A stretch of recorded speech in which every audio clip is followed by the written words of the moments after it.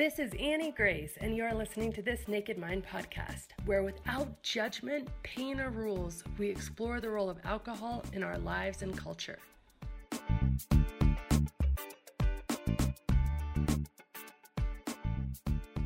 This episode is sponsored by The Alcohol Experiment, a free 30-day challenge designed to interrupt your patterns, give you control, restore your health, and put you back in touch with the version of you who doesn't need alcohol to cope, relax, or enjoy life.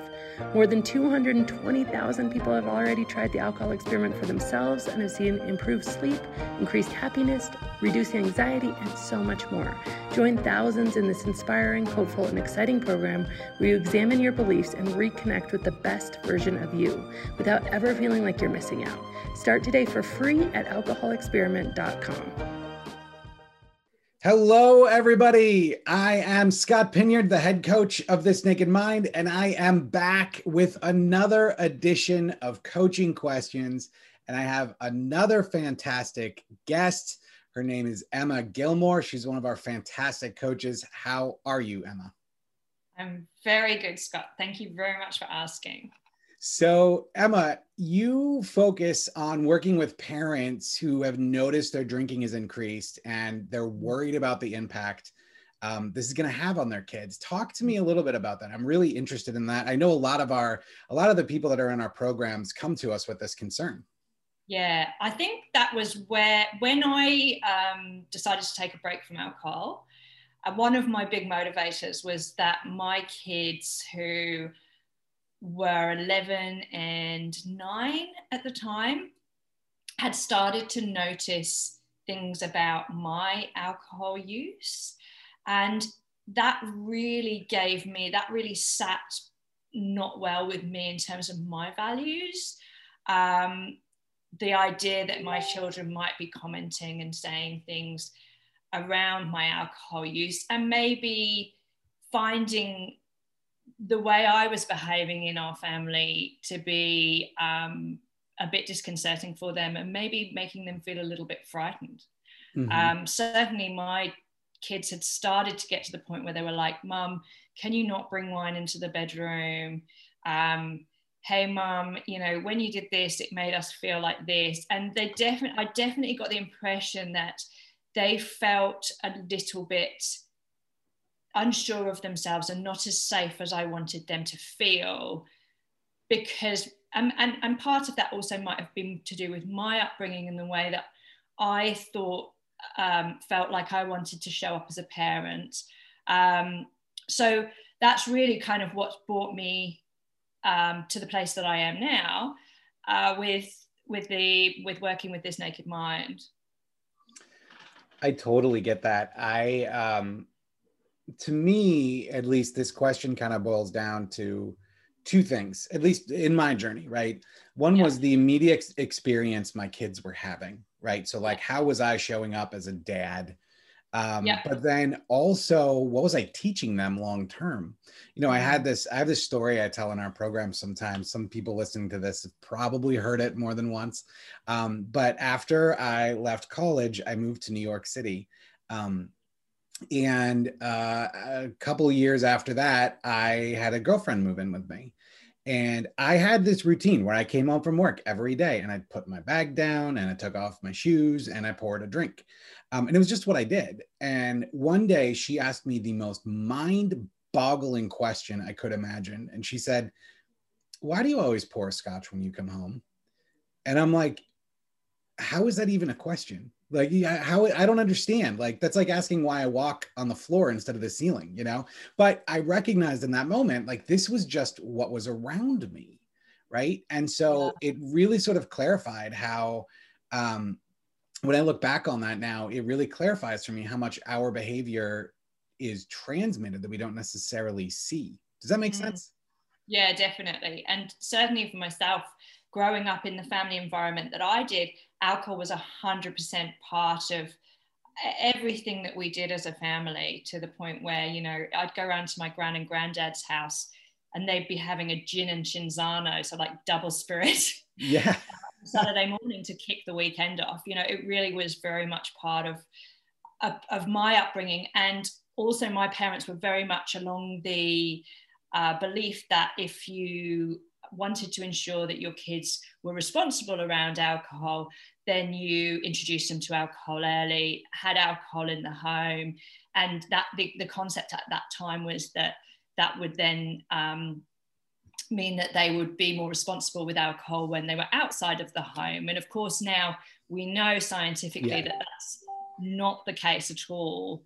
And from my own experience, I know that I absolutely drifted into alcohol as a teen, very quickly, very hard, and I don't think any of the that experience of drinking at home stopped me from behaving very irresponsibly and putting myself in very, very dangerous situations a lot.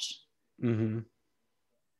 So, yeah, and I, it's interesting because I mentioned this question comes up with people coming to our programs quite often, and I'd love to hear you talk a little bit. I'm happy to talk about it too, but there's so much worry and concern around this.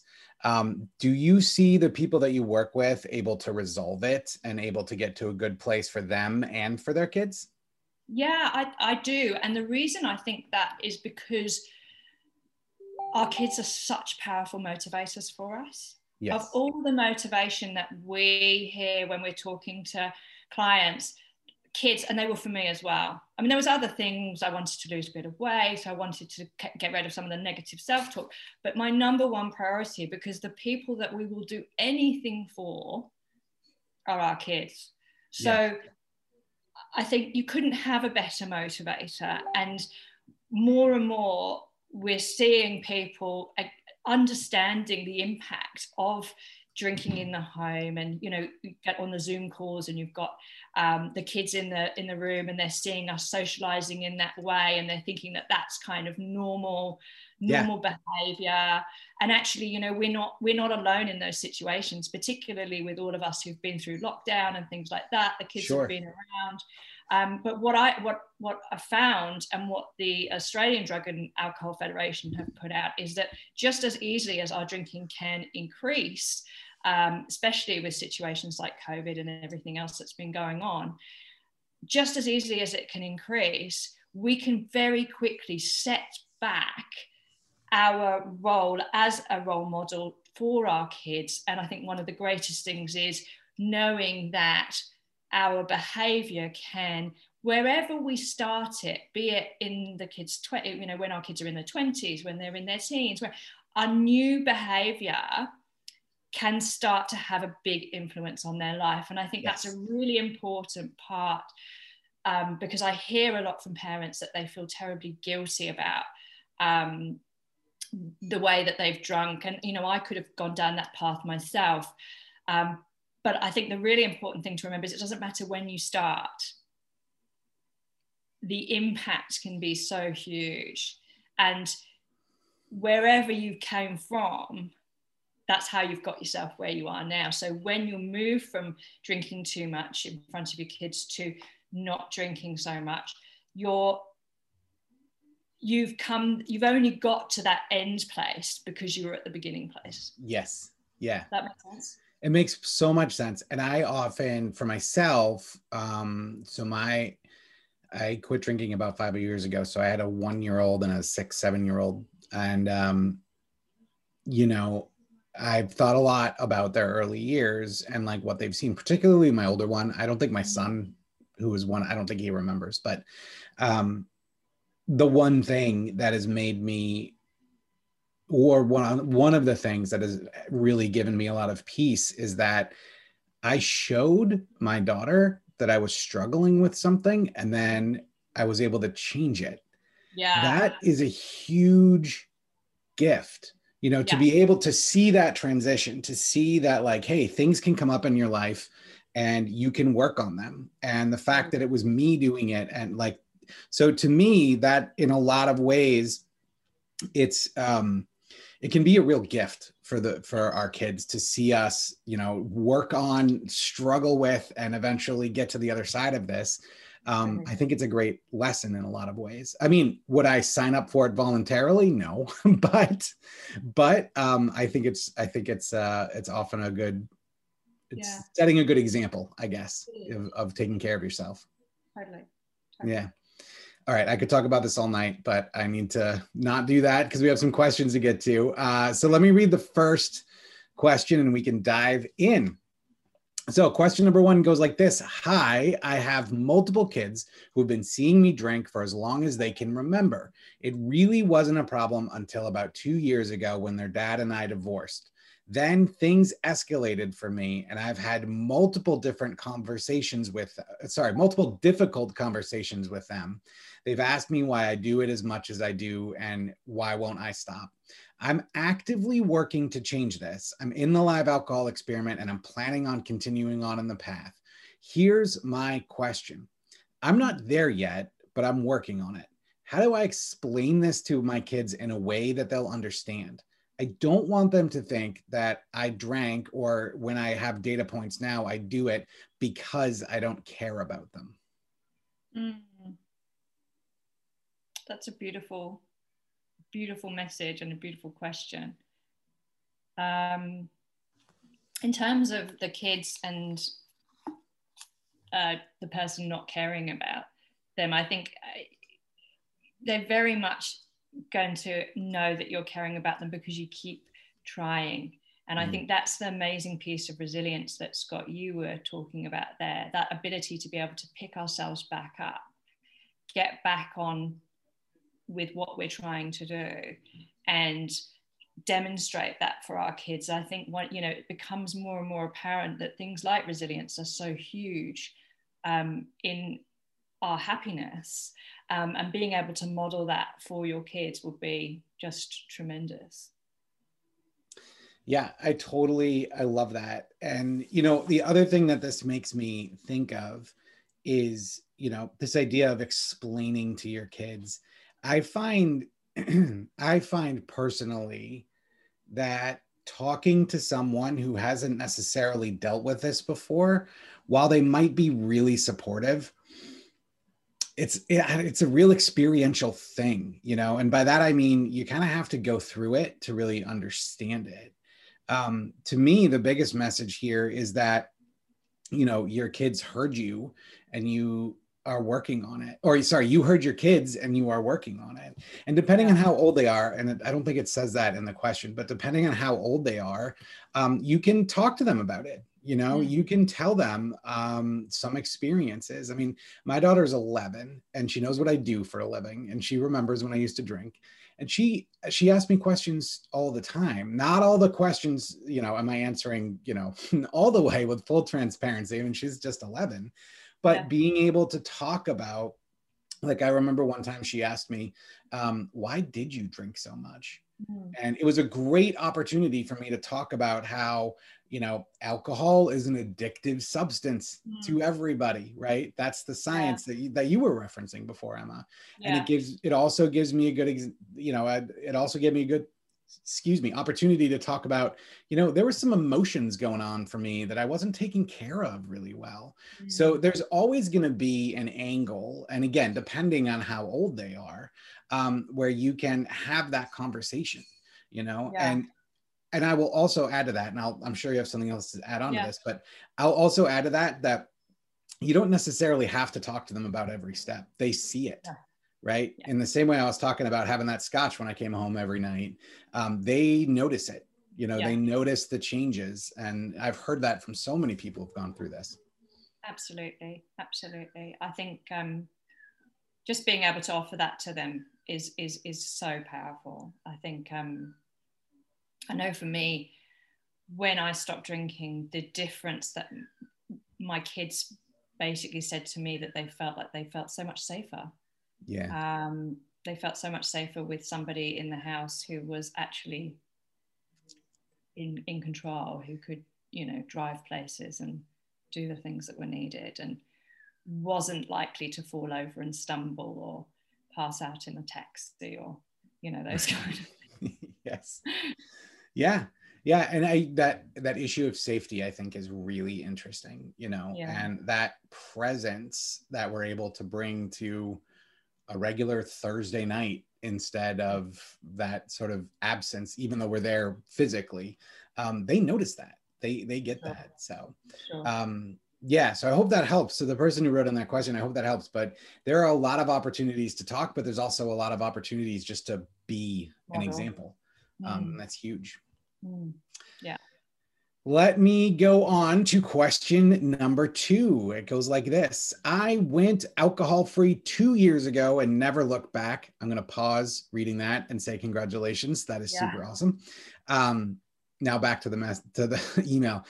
Thank you, Intensive. Now I'm dealing with my son. He's 15 and some of his friends are starting to experiment with alcohol. I don't want to make it a forbidden taboo. That's where the allure was for me as a teenager. But instead, I want him to know where this could potentially lead. What's the best way to have this conversation? That is so interesting because I'm going through something really similar at the moment, different level, but with my 12-and-a-half-year-old who has suddenly gone from being a primary school or elementary school kid to going to high school and being a teenager. She's grown, she's gone through puberty, she's like a full-grown adult, and it's very shocking. It's happened in a very short period of time. But in her group of friends, one of the things that is a very attractive and seems to be very trendy is drinking energy drinks. And so all of a sudden, all this stuff that I've brought into my family in terms of, you know, healthy eating, looking after yourselves, not putting bad things into your body, even though I wasn't demonstrating that for a long time when I was drinking, is kind of counter to what's happening with her. And so it's very similar. It's very cool in her group to be drinking these drinks. And if I turn around and go, that's so bad, don't do that, and you know, become very sort of telly and judgy and whatever, that automatically gets her back up. And I have exactly the same concerns that she'll go underground and start drinking energy drinks in a secretive way, and I don't want that to happen at all. So it's a very, very fine line, and I think the way that we've dealt with it, and she's still occasionally, I mean, she only gets a really limited amount of pocket money still, which she moans about all the time, so she can't actually, I would never buy them for her myself, and she can't actually really afford much of them. But that aside, we have had a conversation about it, and I've said to her, look, you know, this is what these energy drinks can do, and this is what and just in terms of very factually, you know, this is what can happen to you if you've got this hugely elevated caffeine in your body, and it brings on risk-taking behaviors, and there's all these other kind of factual pieces of information about energy drinks. And I've also make it very clear that I won't, you know, as I said, I won't buy them for her, but as she's going to be out in society, she will have to make those decisions. I cannot control her. And as a teenager, I'm much more of a coach than a manager in this situation. We're working together, and all I can hope is that the behavior that I model in terms of what I put into my body, and the conversation that we can have without emotion. Again, one of the great things about stopping drinking is being able to have that less reactive conversation, and that much more responsive conversation, considered conversation, that she has all the facts, she knows all the information, and she will, you know, I can only hope that she will make the right decisions. I love that. And it's totally true. I mean, I don't know, I'm 40 years old, so the things have changed. But when I was a kid, I noticed that a lot of parents tried to control, right? Tried to like exert control on what their kids do. And by the way, take personal ownership of their child's choices. Yeah, right. And so the stakes end up being really high for them, right? Because they almost feel like, oh, well, if Junior goes out and drinks, then like that's somehow a reflection on me. And I've always found that to be kind of false, wrong, right? Because the whole point of this is that Junior is becoming their own person. And so I love what you said about like, you know, giving the information, and I think it's really important. The one thing I would add to that, and this is something that I wish I had thought about more. When I didn't actually start drinking until I was in college, believe it or not. I was very unusual in that way. I avoided it like crazy during high school because I was afraid of it. But when I started working with This Naked Mind and reading the book while I was still drinking, there was several sort of myths about alcohol that once I spent some time thinking about it, I was like, oh yeah, that really isn't true. And one of those myths is that it feels good. And depending on how open this person is with their son, really having that conversation about, I can't stop you from doing it. I know that, but let me give you some things to think about, and putting that idea in your head of like, just see if you do it, like see how you feel an hour after you start, like just stop and check in with yourself. It was such a huge, like, mind-shifting moment for me when I read this in This Naked Mind. Well, not when I read it, but then later that night when I started drinking, and then I actually, like, I set an alarm on my phone to go off and just say, how are you feeling? And when I realized, I'm like, oh, I feel gross. Like, I feel kind of sick. Like, I don't feel. So that's another way to go about it too, that like, there's a lot of perceived benefits, and friends are always very, very happy to egg each other on and all of that. But the reality is, like, is it worth it if you feel like garbage? I think that's something that could be very interesting to talk about as well. Yeah, definitely. I might use that with my daughter as well. Feel free. I'll send you a bill. And I think that everything I've learned around emotionally intelligent parenting really just reiterates what you're saying there, Scott, is very much about the goal should be connection. The goal should always be connection. So if we can talk about things in an unemotive way where we're not making any judgments, fantastic. But the most important thing is keeping the connection going with our kids, so that we're not the person that they won't come to if they find themselves in a scary situation. We're not the person they won't call if they're feeling vulnerable, because they're more worried that we will get angry with them than that will be there to help them, to save them. And they might look for somebody else in that situation who may not have their best interests in heart. That's such a good point. And, that brings to mind this idea that, in order for us to do that, well, I don't know about you, Emma, but for me, like, I think of putting myself in that situation in order to really create that environment where, say, my daughter would call me. Maybe let's say she had been drinking, and then remembered dad told me to ask me how I feel, and now I feel terrible. Like, in order to be in that situation, I have to put my own emotions in check, right? Like, I need to work on how I think about and feel about my kids, because they are becoming their own people. And so, taking some of that fear, which I'm going to guess is what it is for most of us, especially a 15-year-old son, talking about this and actually working on that for ourselves and, digging into that a little bit just makes us even more available for them.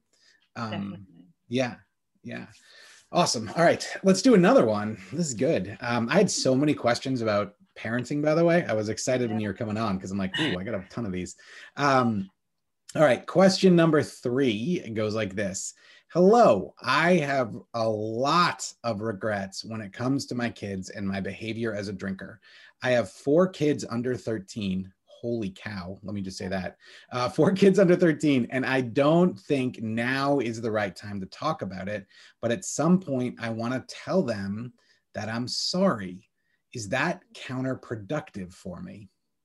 It's a really interesting question. And I think really, again, if you're talking about going back to them and saying what you're sorry about, I think that's really an individual response. I think that that would depend on the relationship that you have with your kids.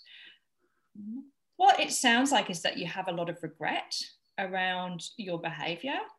And what I would start focusing on is your relationship with yourself about that.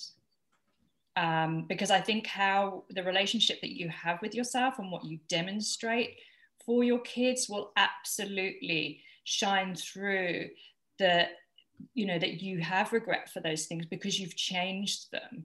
But I think the deeper thing, it sounds like to me, would be to start to make peace with what's happened in your past and to give yourself the credit and the love for what you're trying to do now, and understanding a little bit, like we said earlier, that you wouldn't be where you are now if you hadn't been where you were then, and how much you've grown and what's changed in your life based on the changes that you've made with alcohol.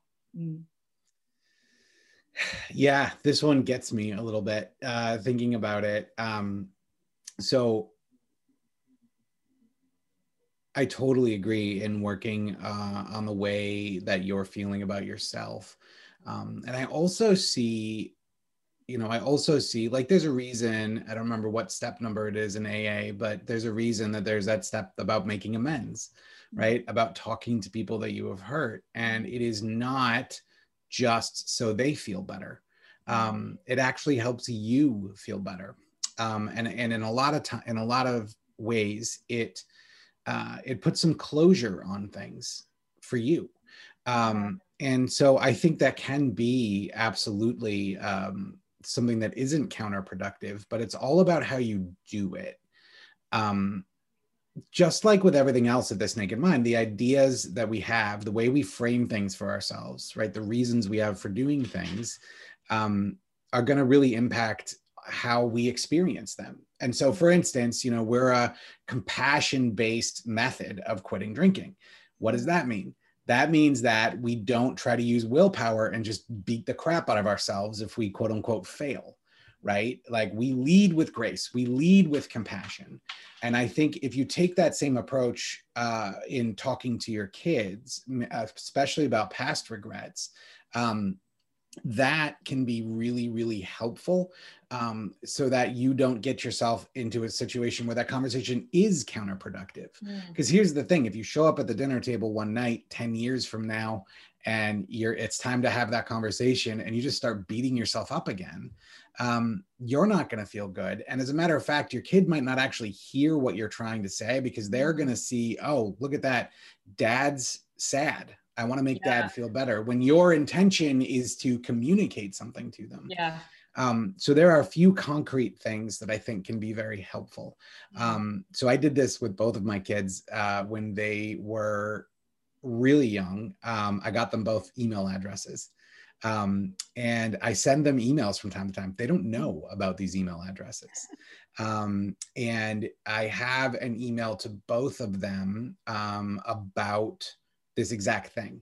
But I didn't send it. I wrote it when I was about 6 months alcohol free and things were starting to become clear, like, oh, wow, look at all of this that has happened, when you start to come to terms with things. But I saved it, right? And I know a lot of people will write letters in the same sort of way, sort of expressing how you're feeling. And what I think can be really, really powerful about that is whenever the time is right to have the conversation with your kids, you can go back and look at that letter. Like I can go back and look at those emails and decide, is this how I really want to say it now? But I can also get a sense of the emotion that I was feeling then. And that I think is super duper valuable. So really, I don't think it's necessarily counterproductive as long as you're not hurting yourself, if that makes sense. Totally. I feel the same way. I've used writing letters to myself a lot in the work on my journey, writing letters to my teenage self, writing letters to myself in my 20s and 30s when I was working in corporate. I find it really, really useful to acknowledge and have compassion for where you were at that time in yourself. And also the amazing things that you did do at that time as well, because there's always going to be things that you did that were terrific and decisions that you made that were good as well. And, you know, as Annie always says, you were doing the best you could with the tools that you had at the time, you know? Yeah. Yeah. And to, you know, when the time is right to have that conversation, look at how many and how much better your tools are. Yeah, you know? Totally. Awesome. All right. So that got us through the 3 serious questions. Now I get to ask you the curveball question. Are you ready? Yep. All right. So Emma, if you were an ice cream flavor, what flavor would you be? I just instantly came Tutti Frutti. Do you have that flavor in the US? We do. And I love that answer. I love that. I love it. That's a perfect answer. And if you're watching on video, what color is your hair, Emma? It's like red, it's like and pinky red, and you got this colorful top. It's perfect. It's perfect. I love it. Well, thank you so much for hanging out with me for half an hour. Emma, if people want to find out more about you, what is your website? It's www.hoperisingcoaching.com. Awesome. Thank you again. Thank you, Scott. And thank you to those of you who listened. We will be back again with another edition of Coaching Questions. Until then, take care. Thank you. Did you miss this Naked Mind Live? Do you maybe have a little bit of FOMO? But don't worry, I've got you covered. In fact, I had the entire event professionally recorded and it's available digitally. Transformation in your living room. Yep, that is what it's all about. You can grab your digital ticket at thisnakedmind.com/digital ticket. And as always, rate, review, and subscribe to this podcast as it truly helps the message reach somebody who might need to hear it today.